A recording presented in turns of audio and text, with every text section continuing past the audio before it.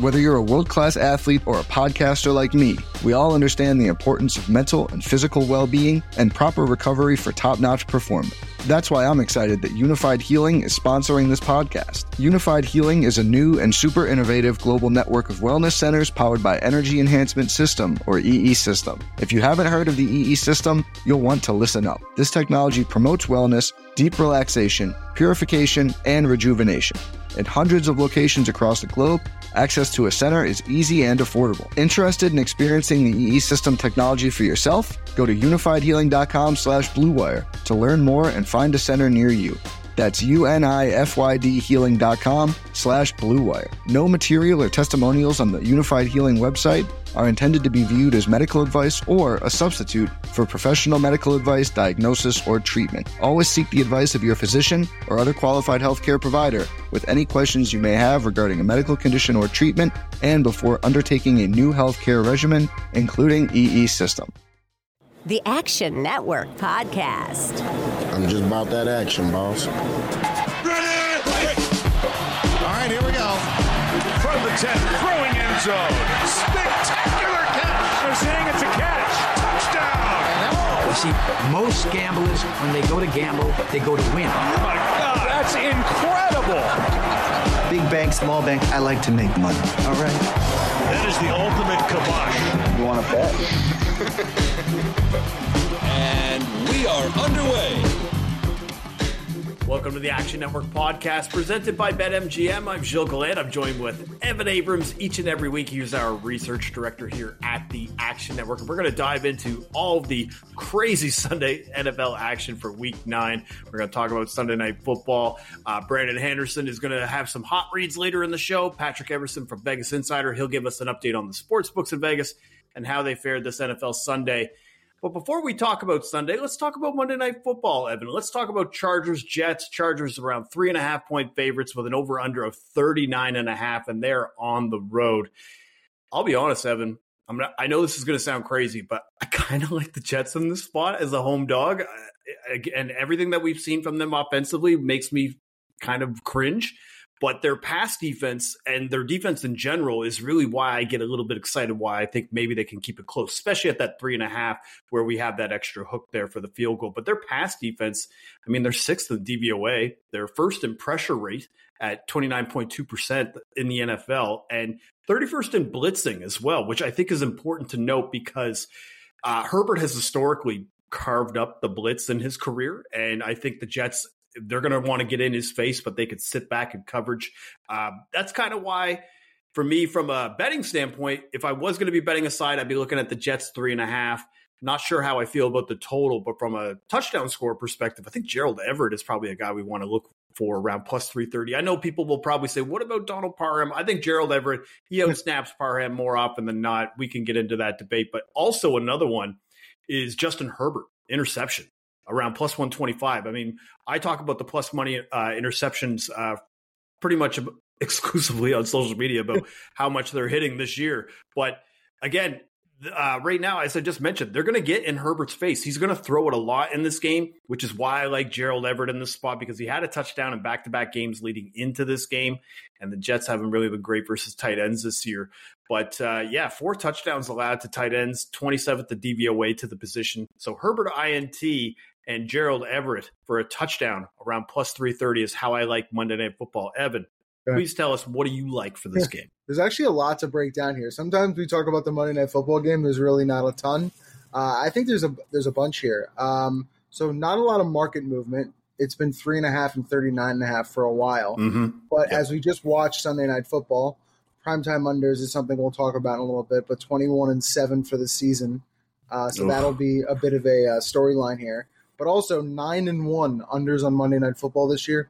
And Monday Night Football unders 54, 28-1 since 2019. So pretty decent margin. So quickly to touchdown scores for a second. It's funny. Yeah, what do you like? We don't usually share notes, which kind of makes this fun.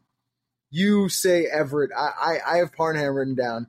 He's my man. That's fine. Hey, it's okay. And again, it's one of those things that if I bet Everett, Parham's going to score. So again, I would rather at least one of us hit. Yeah, he's my guy. But three plus targets, 3 straight, 5 last game. I'm a fan. I like him. So that was either way, I was interested in the tight end. But the other trend that's interesting here is obviously with Herbert.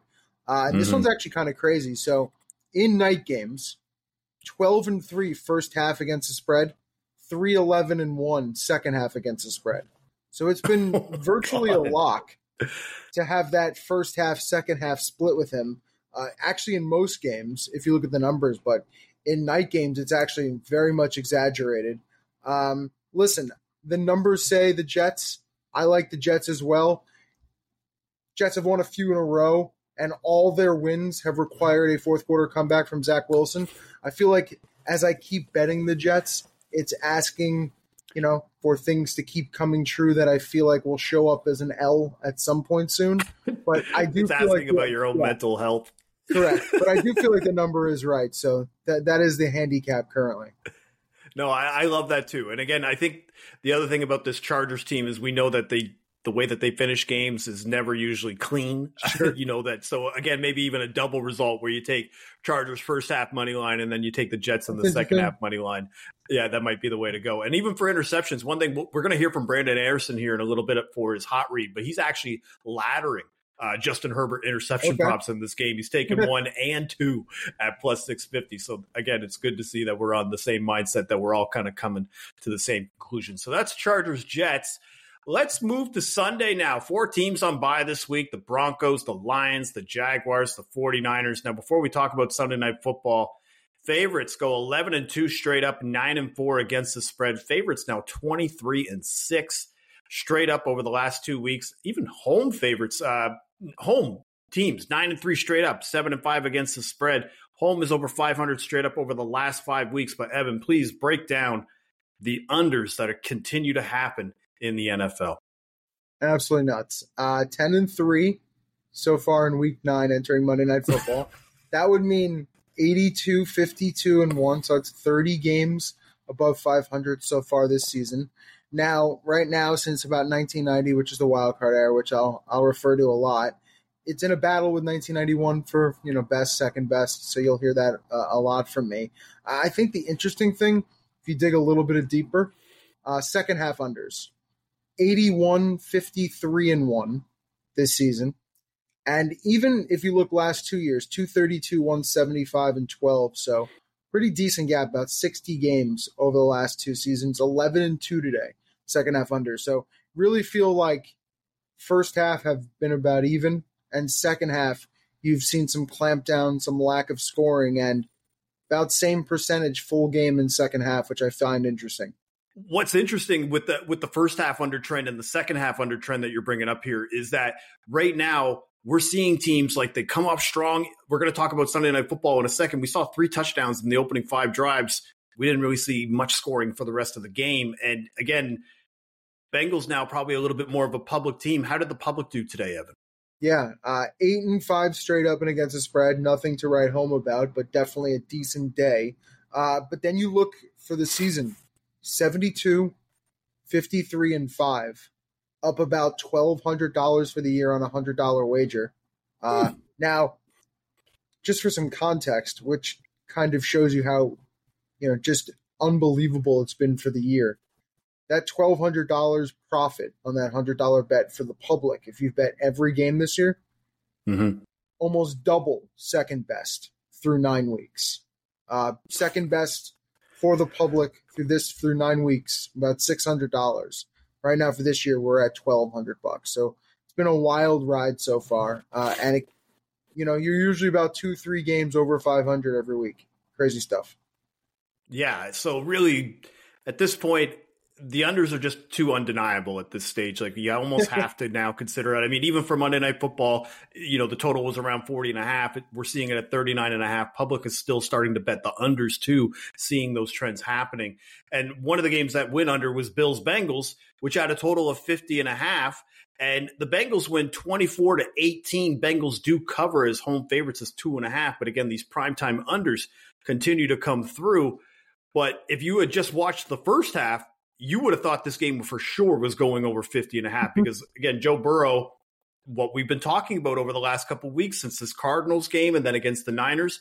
He just continues to build on what we've seen. And now the Bengals are kind of a team that nobody really wants to face in the AFC. It's actually kind of fun, right? Like the NFL roller coaster, when you've done this for this many years and you keep watching it year over year, Bengals start out as a completely different team. And now you watch, 10 touchdowns, 2 picks, 4-game winning streak, covered all 4 games. Bengals just look like a completely different squad. Burrow's running around. His calf feels fine. Just a different team. I mean, if you want to talk like nuts and bolts from like a betting perspective tonight, that Buffalo challenge where they lost the timeout, probably could have, wrote a few tweets could have on used that. the timeout in the fourth quarter. Yeah, possibly could have done a few things there. And then obviously the injury to Micah Hyde was pretty bad when they were trying to get the ball back, especially when you don't have White, you don't have Milano, just too much to overcome, from Buffalo's side. A crazy stat. And I honestly still don't believe this is true, but I've checked it now twice.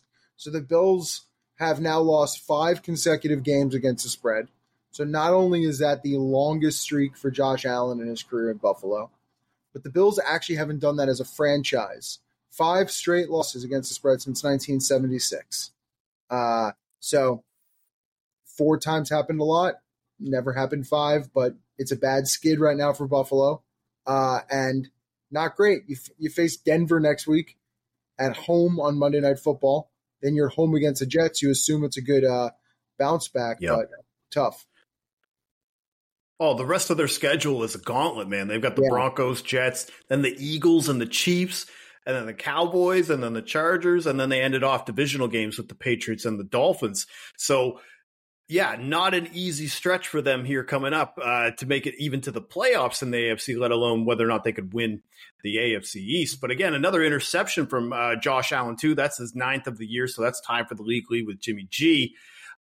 I honestly think, man, one of the first things that came to my mind when I saw this game, man, the refs were really on one in this game. Like that taunting call on Josh Allen when he's running for that touchdown. Like we see Tyreek Hill do the peace sign all the time, but because he pointed the finger at him, we got to call 15. And then they call an intentional grounding on him again at the end of the first half. I thought that was just disgraceful.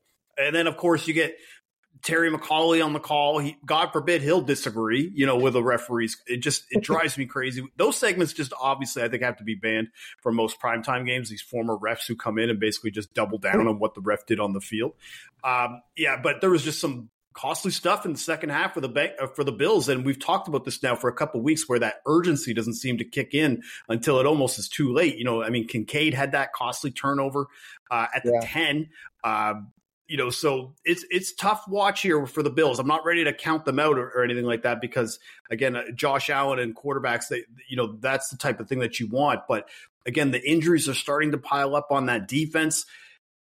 They're continuing to make mistakes. And, again, the schedule coming up, it definitely seems like it's going to be a wild card stretch now for the Buffalo Bills. I want to talk about Cowboys-Eagles. So Cowboys lose in heartbreaking fashion. Now, I'm going to talk right now as a biased Cowboys fan, but really what I'm trying to do is lend you to the ears of what the POV would be as a Cowboys bettor.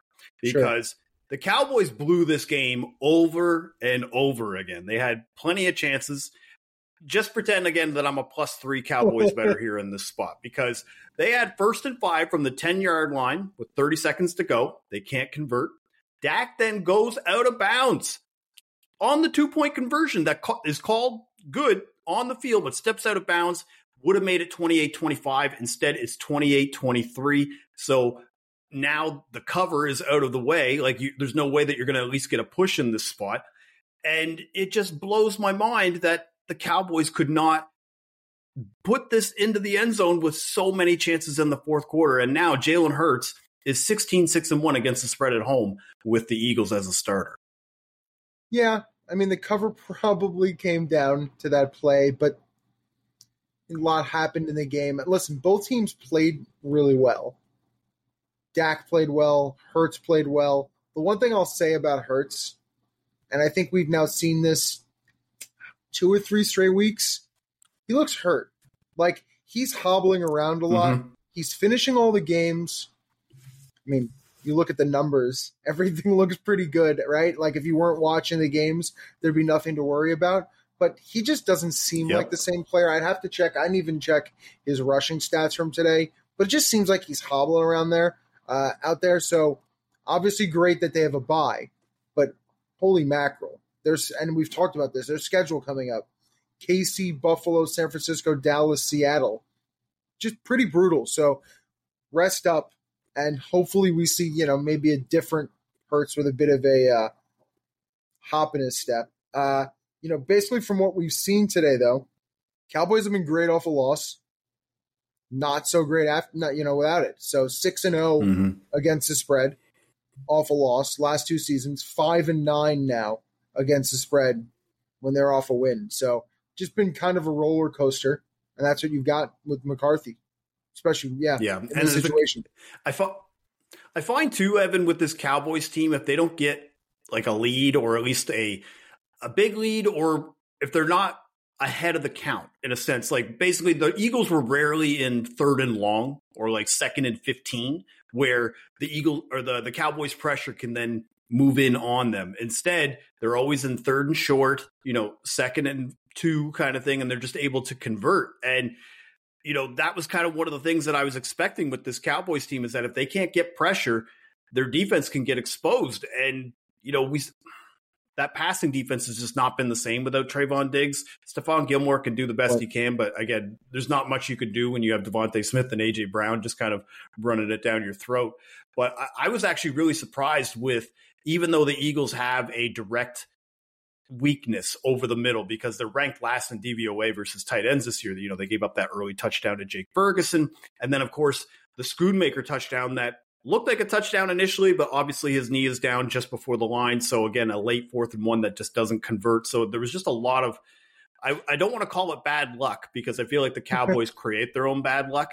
But at the same time, it definitely felt like a game that the Cowboys gave away that they could have won in this spot. So it'll be interesting to see if the Eagles, if they're able to get through that schedule the next time they play in late December in Dallas, if they're even going to be fielding a whole team, because they might have the NFC, at least the NFC East division locked up. They've got a 2-game lead right now, but the NFC conference as well, looking pretty solid in that spot.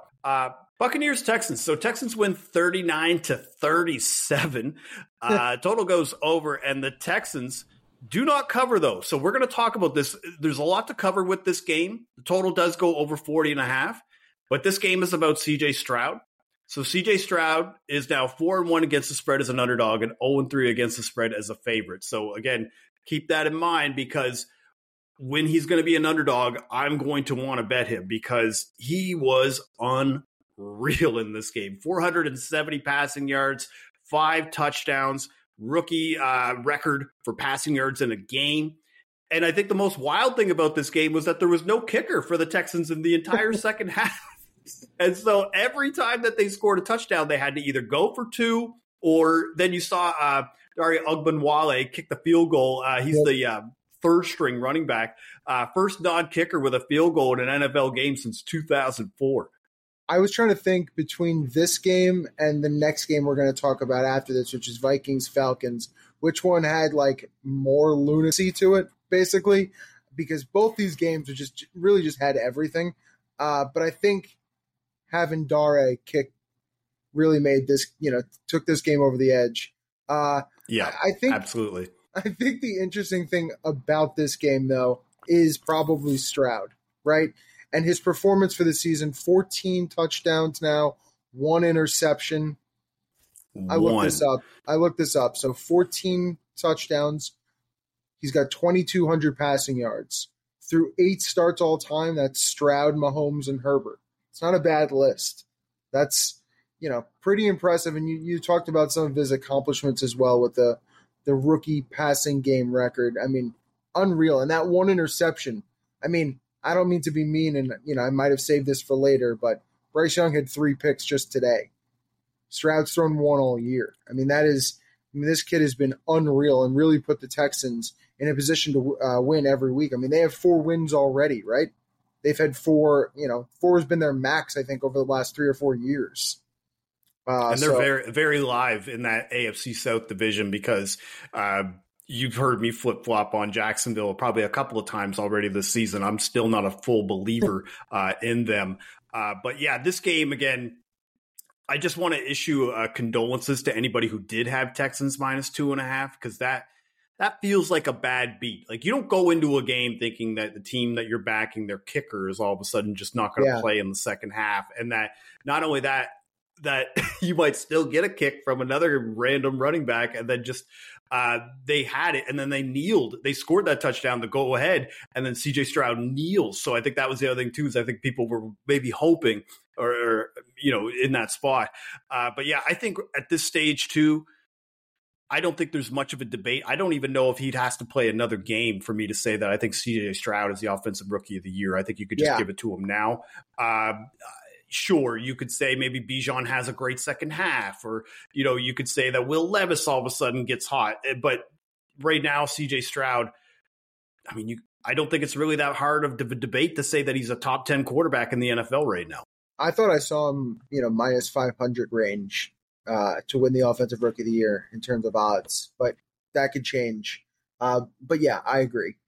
I don't know if anyone, based off the numbers we just discussed, I'm not sure anyone is in his clubhouse right now. Not to pour a little bit of more salt on the wound, but this fun stat that I looked up, which is just points to the fact that the Texans won but didn't cover. Teams with 5+ passing touchdowns in a game, 102 and 13 straight up, 93, 16 and 6 against the spread last 20 years, 85% cover rate. Obviously, the Texans don't cover the spread today, so kind of just a tough one at the end there, but pretty crazy.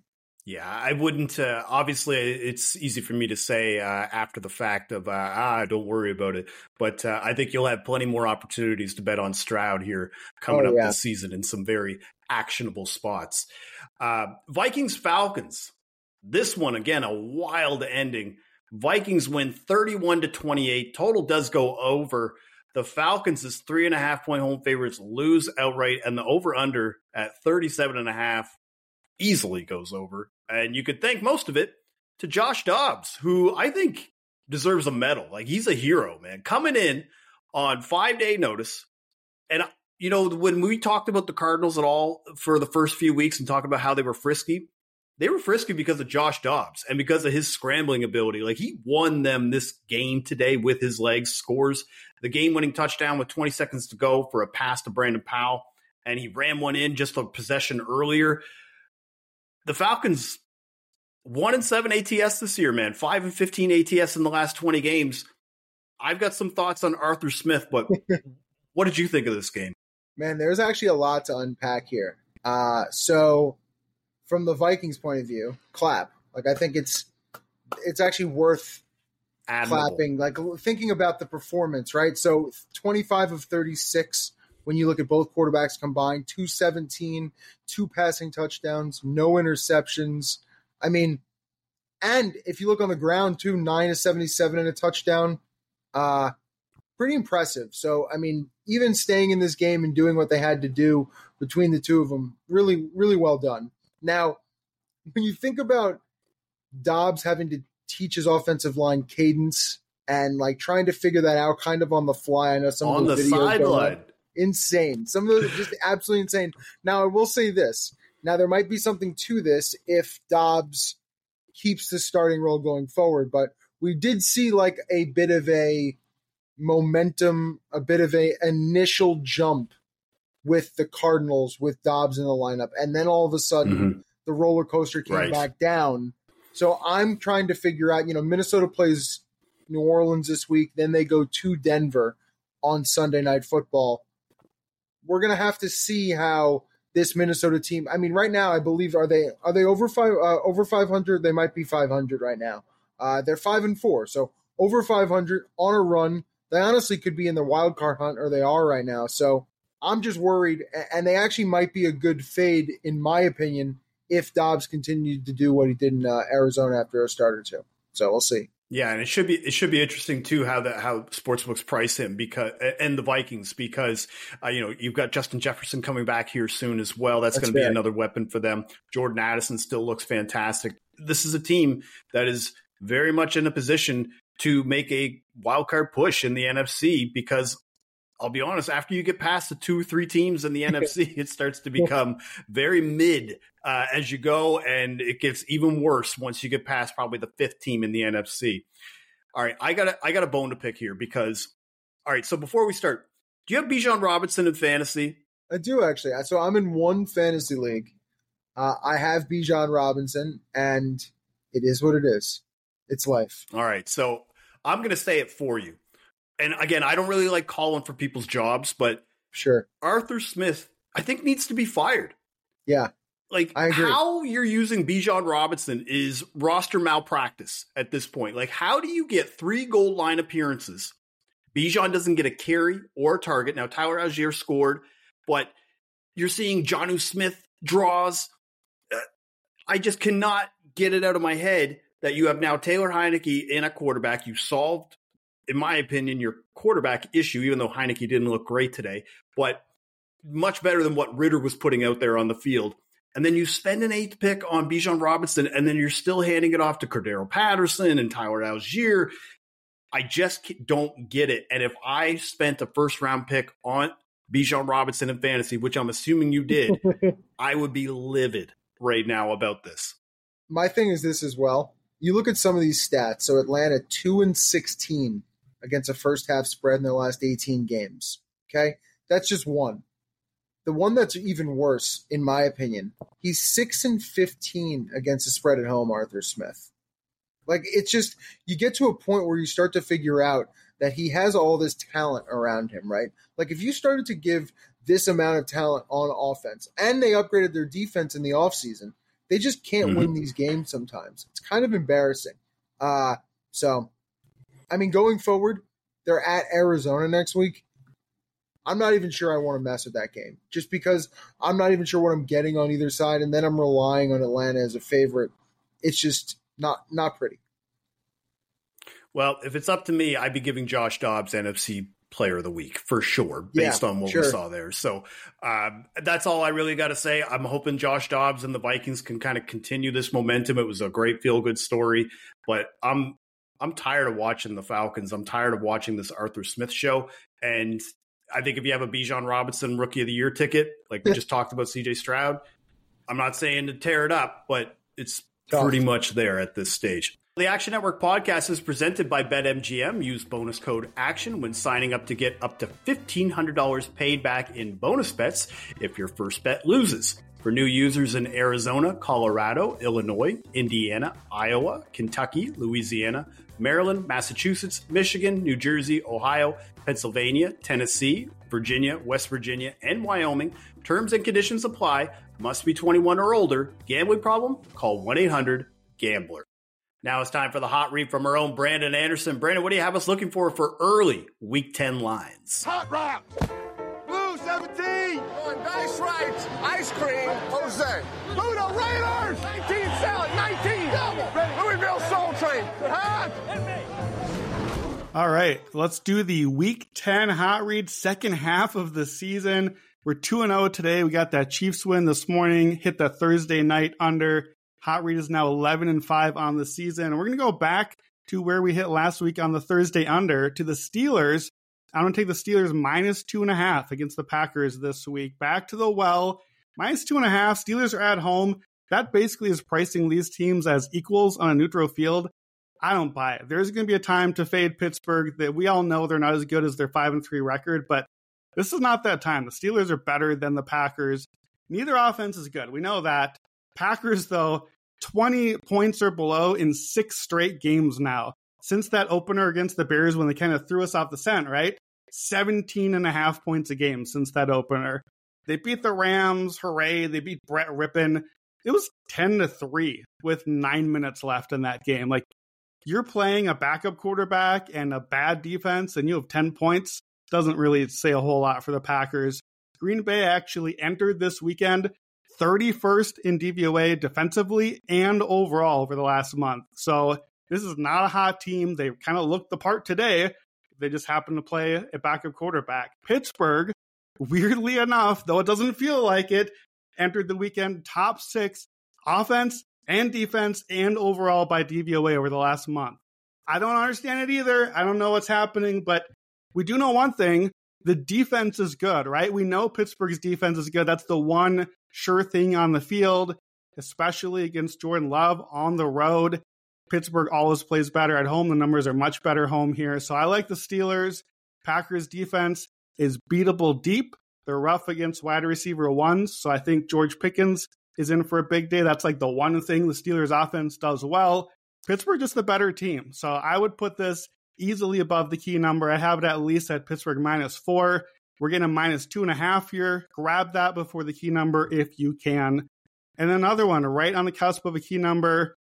I know it's not going to feel great after we watch today, but give me the Seahawks -5.5 home against the Commanders. Look, you can't overreact, right? You can't overreact to the blowout loss the Seattle had today to Baltimore. We kind of saw it coming. It's a bad matchup, and the Ravens are just really good. The Seahawks are not at that level, but they're still way better than the Commanders. The Commanders, they're 4-5 now. This is a team I want to fade, and this is a great spot for them. They basically played the Patriots even today. They won on late downs, and they kind of survived at the end of the game. It's not that exciting of a result. So neither team really had a great weekend, but don't forget what happened during the week. Washington traded away both of their elite pass rushers, so we know what direction they're heading. Seattle traded for a great pass rusher, Leonard Williams. So this is a team that's going to win in the trenches, I think both ways. Seattle's line can win against Washington missing their guys now, and Seattle pass rush is going to get home. They're going to sack Sam Howell. We know that he eats sacks week after week. Washington, just not very good. They're bottom 10 offense and defense by DVOA. Seattle is a top 10 team. Well, they were coming to Sunday. They won't be after what Baltimore just did, but they're a good team. They're top half of the league on offense and defense and special teams. Washington has been the worst defense in football over the last month. And honestly, I think this could be a get-right spot for Seattle. Shane Waldron's offense has been really good this season. Washington's corners are beatable, and now you got to face DK Metcalf, Tyler Lockett, Jackson Smith, and Jigba. Really, Seattle's moved the ball pretty well. The one thing they've struggled with is in those key moments, third down, red zone. Those are kind of random over time. This could be the sort of game where they convert a couple of those, they get right, put up a big number, and they might do to Washington what just happened to them today by Baltimore. So I think this could get away from Washington. All but one of their losses have failed to cover this number. All but one of Seattle's wins have covered this number. And then a couple of trends for you here. You know, we all have the trends. Pete Carroll, after a loss, 47, 29, and 4 against the spread, 62%. And you're going to love this one. Teams like Seattle that have won at least 60% of their games after a 20-point or more loss, 68% against the spread. And if you narrow that just to week 10 to 15, so who are the teams we know are good? Guys, we know Seattle is good. We know they're playing good football. They just didn't today. Teams with a 60-plus win percentage after 20-point loss, just in those weeks 10 to 15, 39-6 against the spread in the last couple decades. 87% hit rate. Seattle's going to add to that number. So I think there's blowout potential here. I want to grab this before the key number, 6, -5.5 if you can. And I think, honestly, this should be above 7. I'll probably play some alternates as well and look for a possible blowout here. So Seattle Seahawks, -5.5. Pittsburgh Steelers, -2.5. That is your Week 10 hot read. Thank you, Brandon. All right, Evan, let's move now to Dolphins Chiefs. First game in Frankfurt in Germany. And a game that we expected probably some offensive fireworks. But the Chiefs win 21-14, and the Dolphins don't really hold up their end of the bargain on this side. And the total goes under 50. The Chiefs do win as -1.5 point favorites. And we talk about this a lot on the pod, but Patrick Mahomes, this is the sweet spot for him when he's favored by 3 or less, or if he's an underdog. 19-6-1 against the spread. You don't get it very often, but when you see it in this spot, it's almost a hammer play. And now the Dolphins, we've talked about this before about them, whether or not how they do against teams that are good, how they're doing against teams against bad teams. Since 2021, the Dolphins are 4-11 straight up versus teams above 500, and they're 16-7 straight up versus teams below 500. So I think it's pretty clear now since the start of 2021 that the Dolphins just are not in that tier yet. Just crazy. To follow up on that point, that last point you made, since the Dolphins' last win against a team over 500, which was the Bills, I believe, in week 3 last year, only one other team doesn't have a win against an over 500 opponent. That would be the Bears, who are 0-9 straight up. Now the Dolphins 0-7. So, yeah, it's been a decent bad run. But I think we should start this game, to me, unfortunate a bit to be at 9:30 in the morning, because probably was the game of the day in a sense. Because even if you look before kickoff, and I'm not sure you noticed this, but at a few books, Miami did close as a favorite. So there was some very close to a pick 'em. Yeah. There was some heavy Dolphins money that came in late. And then I don't know if you noticed, but 21-0 Chiefs was the halftime score. So the Chiefs showing up on Friday, Miami being there on Tuesday, which even me myself put some stock into, looks like absolutely meant nothing. So good to know that, that isn't, and even Andy Reid had discussed in his press conferences that was something that, he had done in the past and it had worked for him. So that worked. But to me, the interesting thing and kind of the way to explain what I've seen from Kansas City, which is actually kind of funny, is I feel like they have a lot of New England in them. Like, if you look at the box score today, 9 people had a reception, 11 targets, good defense. They haven't missed a kick all year, extra points or field goals.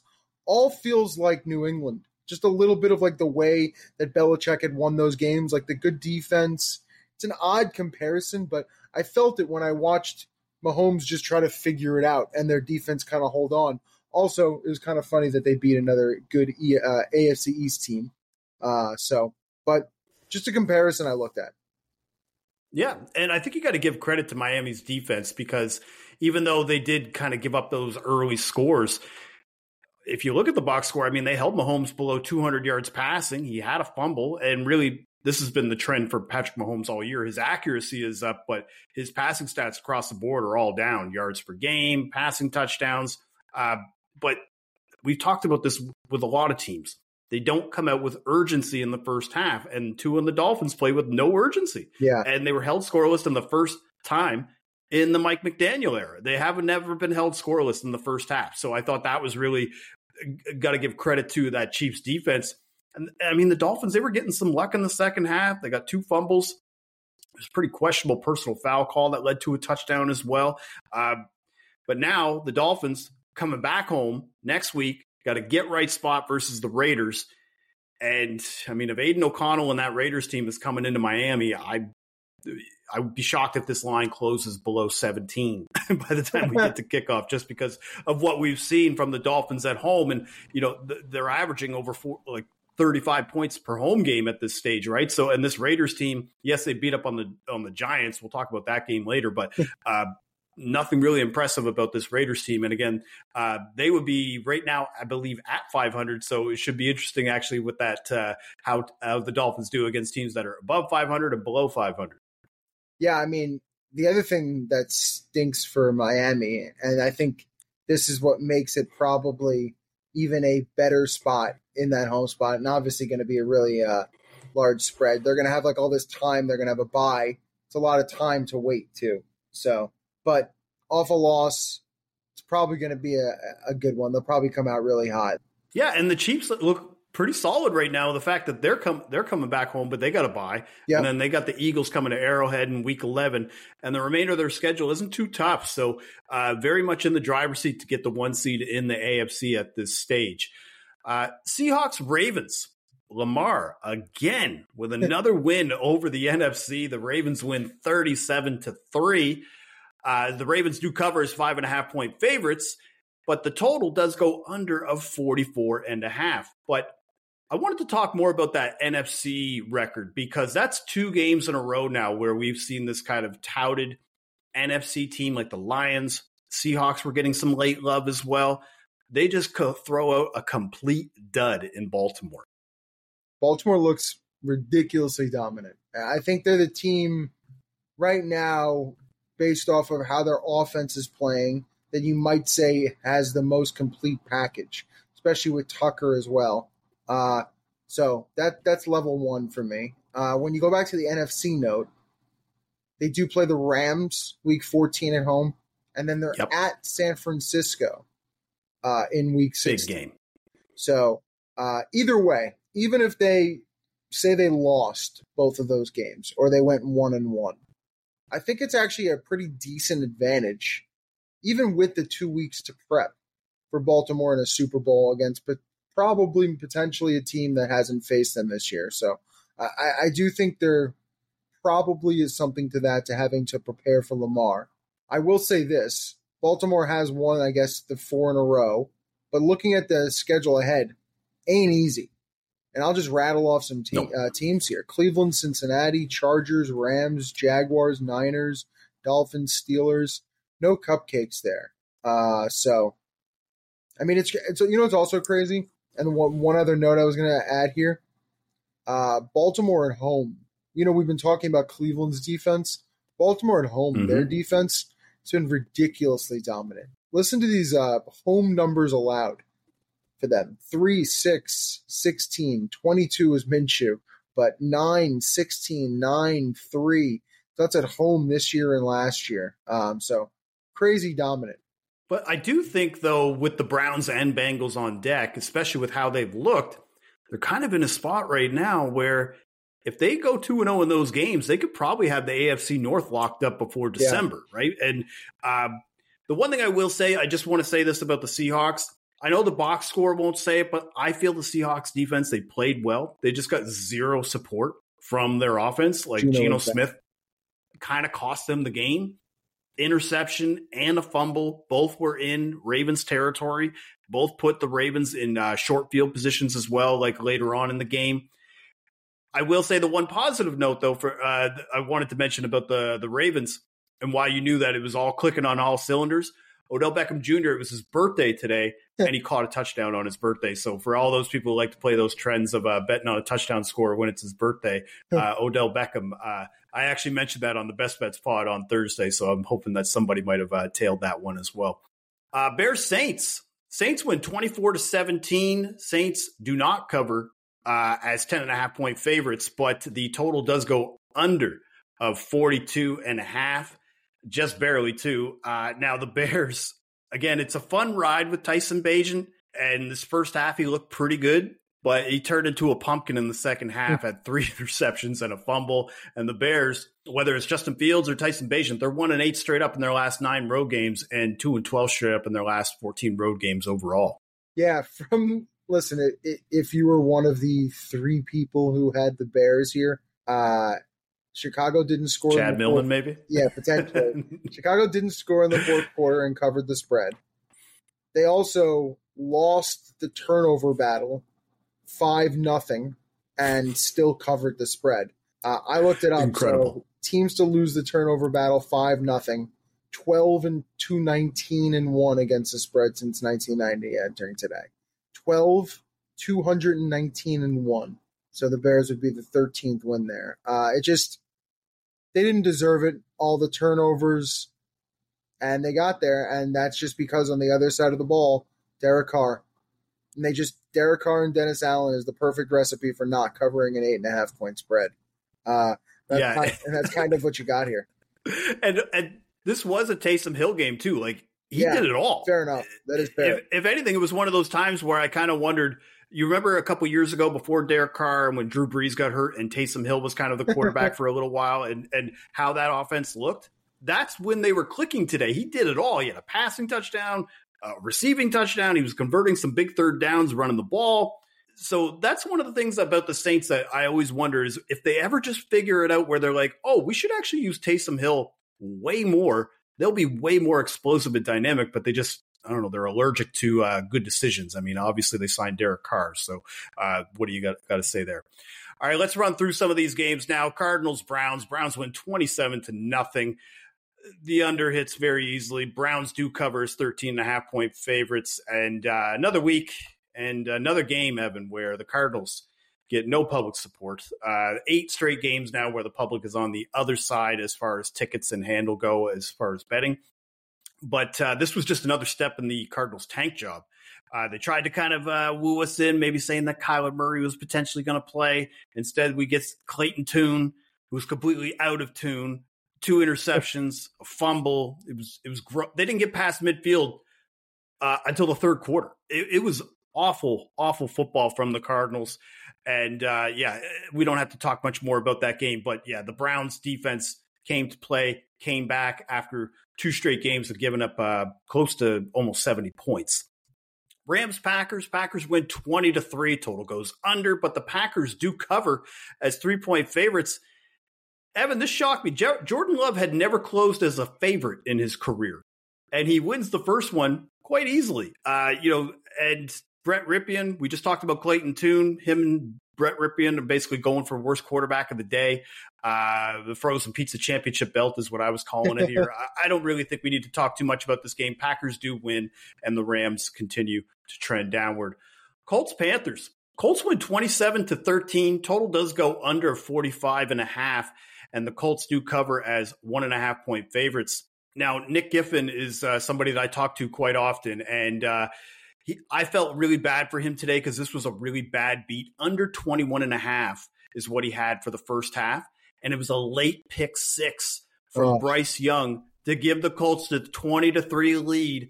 And honestly, the game felt over by that point. There was 3 interceptions from Bryce Young by the end of the game. Just a horrible rookie game. He had 2 pick 6s in the game as well, which essentially was the difference in the loss. Let's talk about Giants-Raiders, though, because this is a little bit of a feel-good story, and we'll end it on Commanders-Patriots. But Giants-Raiders win 30-6.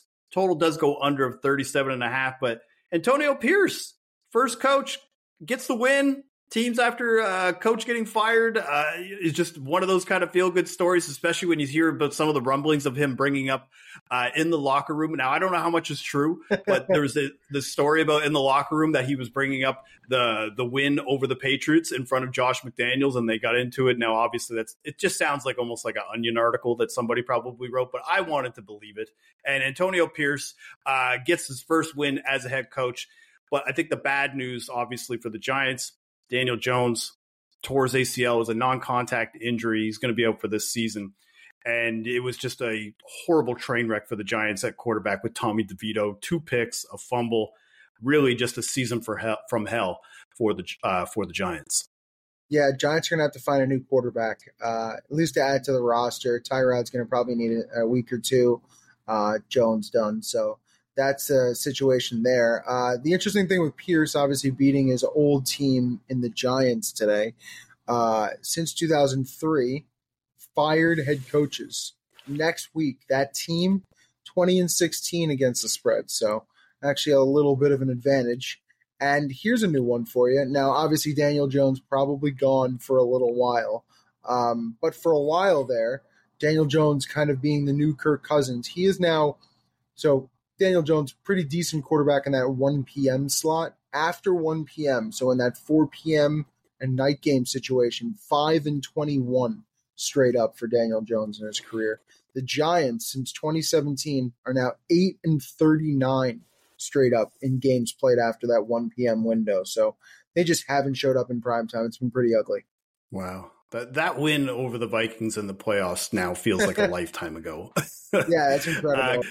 All right, let's end it off with this one, man. Commanders-Patriots. Commanders win 20-17. Patriots lose as 2.5-point favorites, or Commanders cover as 2.5-point underdogs, depending on your POV. And the total goes under 40.5. Now, if you had only watched a segment of this game in the second quarter, you saw everything the Pats did offensively today. They scored 2 touchdowns in 1 minute and 34 seconds of gameplay in the second quarter.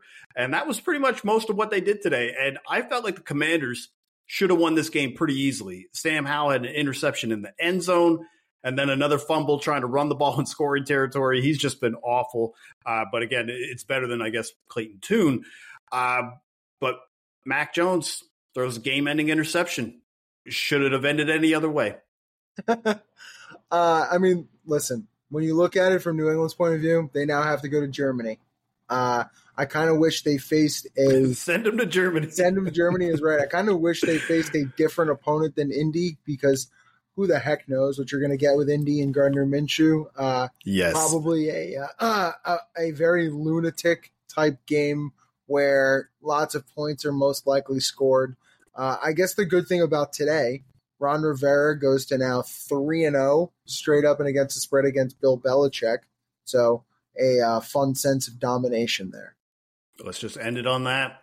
And let's check in now with Patrick Everson with Vegas Insider to see how sportsbooks fared in Vegas for Week 9. Thanks a lot, Gilles. Good to join you on the Action Network podcast again with this NFL Week 9 just about to conclude.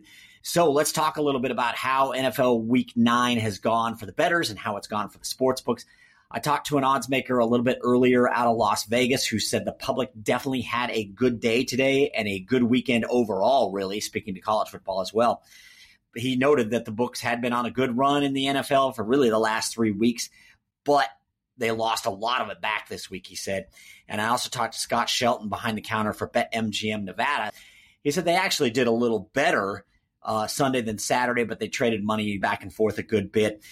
He said it started good with the Europe game due to a very large exotic wager. He didn't say exactly what it was on an alternate total that the book won. And then with the Vikings beating the Falcons outright, that ended up being a pretty big decision too. But they gave a good chunk back. They had a really significant 6-figure play, BetMGM did in Vegas, on a moneyline parlay that tied the Browns in the early games to the Eagles in the late games, and they both got there. So that was a pretty big payout. But just kind of a back and forth day for BetMGM, at least in Nevada. And again, another odds maker elsewhere told me that it was a good day for the public. Looking ahead to the Monday night game, I think it's just interesting what's going on with BetMGM. This could change a lot on Monday. This is when most of the money is going to come in closer to kickoff in the hour to 3 hours leading up to kickoff, especially that last hour. But this is a game where the Chargers open -1.5 at the Jets, up to -3.5. And earlier Sunday, BetMGM sent across some information on the game that showed point spread betting, ticket count, 90% of tickets on the Chargers on the road, 72% of money on the spread on the Jets. So a really wide dichotomy between where the ticket count is going and where the spread money is going. And granted, spread money, you could have one bet, two bets that are substantial size that can really skew that. So that might be part of what's going on here, but still it's rather interesting that you've got 90% of tickets on the Chargers on the spread and 72% of money on the Jets on the spread. Looking ahead to next week, to Week 10, obviously the odds are already on the board and getting some attention. And I talked with a Vegas odds maker on Sunday night about this. And the game that stands out the most is definitely the 49ers Jags. Both teams are coming off buys. The Niners are 0-3 straight up and against the spread in their last 3, while the Jags have won 5 in a row, and they covered in all 5 of those games. Still, the Niners going on the road all the way to the East Coast, open at -3 even money. No movement on that at the moment. And what the odds maker said is, look, the Niners are still a very good power-rated team. Their power rating hasn't suffered too much, even though they're in a little bit of a rut lately. And he also noted that sometimes sharp bettors like to go against West Coast teams when they've got to go all the way to the East Coast. But since the Niners are coming off a bye, he said that negates that a little bit. You got the Detroit Lions also coming off a bye. They're going to travel to face Los Angeles Chargers. The Chargers still have to play in the Week 9 Monday night game at New York against the Jets, as I alluded to a bit ago. And so you've got the Lions off a bye, plenty rested, and the Chargers on a short week on the East Coast now have to travel back home after they play the Jets. So it's a bit of an unusual situation. And the odds maker said he opened this game pick, and the Lions went to -1 pretty quickly and then on to -1.5. So Lions a short road favorite against the Chargers. And then you got this Giants-Cowboys game. Daniel Jones just can't buy a break. Comes back from injury, and it sounds like he's got a pretty significant knee injury. Dallas was -10 on the look-ahead line in this game against the Giants. Giants-Cowboys look-ahead opens Dallas -10, comes off the board for the weekend, goes back up on Sunday night at Dallas -15, basically reopens. Already up a point. It went to 15.5 pretty quickly and then 16 shortly after. So Dallas is just a huge favorite. And what the odds maker said is, look, it sounds strange that Daniel Jones might be worth a touchdown to the spread, but it's kind of that combination. It's not just losing Daniel Jones. It's who's behind Daniel Jones. And Tommy DeVito is right now who's behind Daniel Jones. So that's why that's such a significant jump. So there I have it there, Gilles. We got a look at how things went in week 9 for the books, at least to this point, and a little look ahead to the Monday Nighter and, of course, week 10. Great to be on. We'll see you next week. Thank you, Patrick, and thank you for listening to the Action Network podcast presented by BetMGM. Enjoy Monday Night Football and keep an eye out for all of our NFL Week 10 podcasts right here on the Action Network.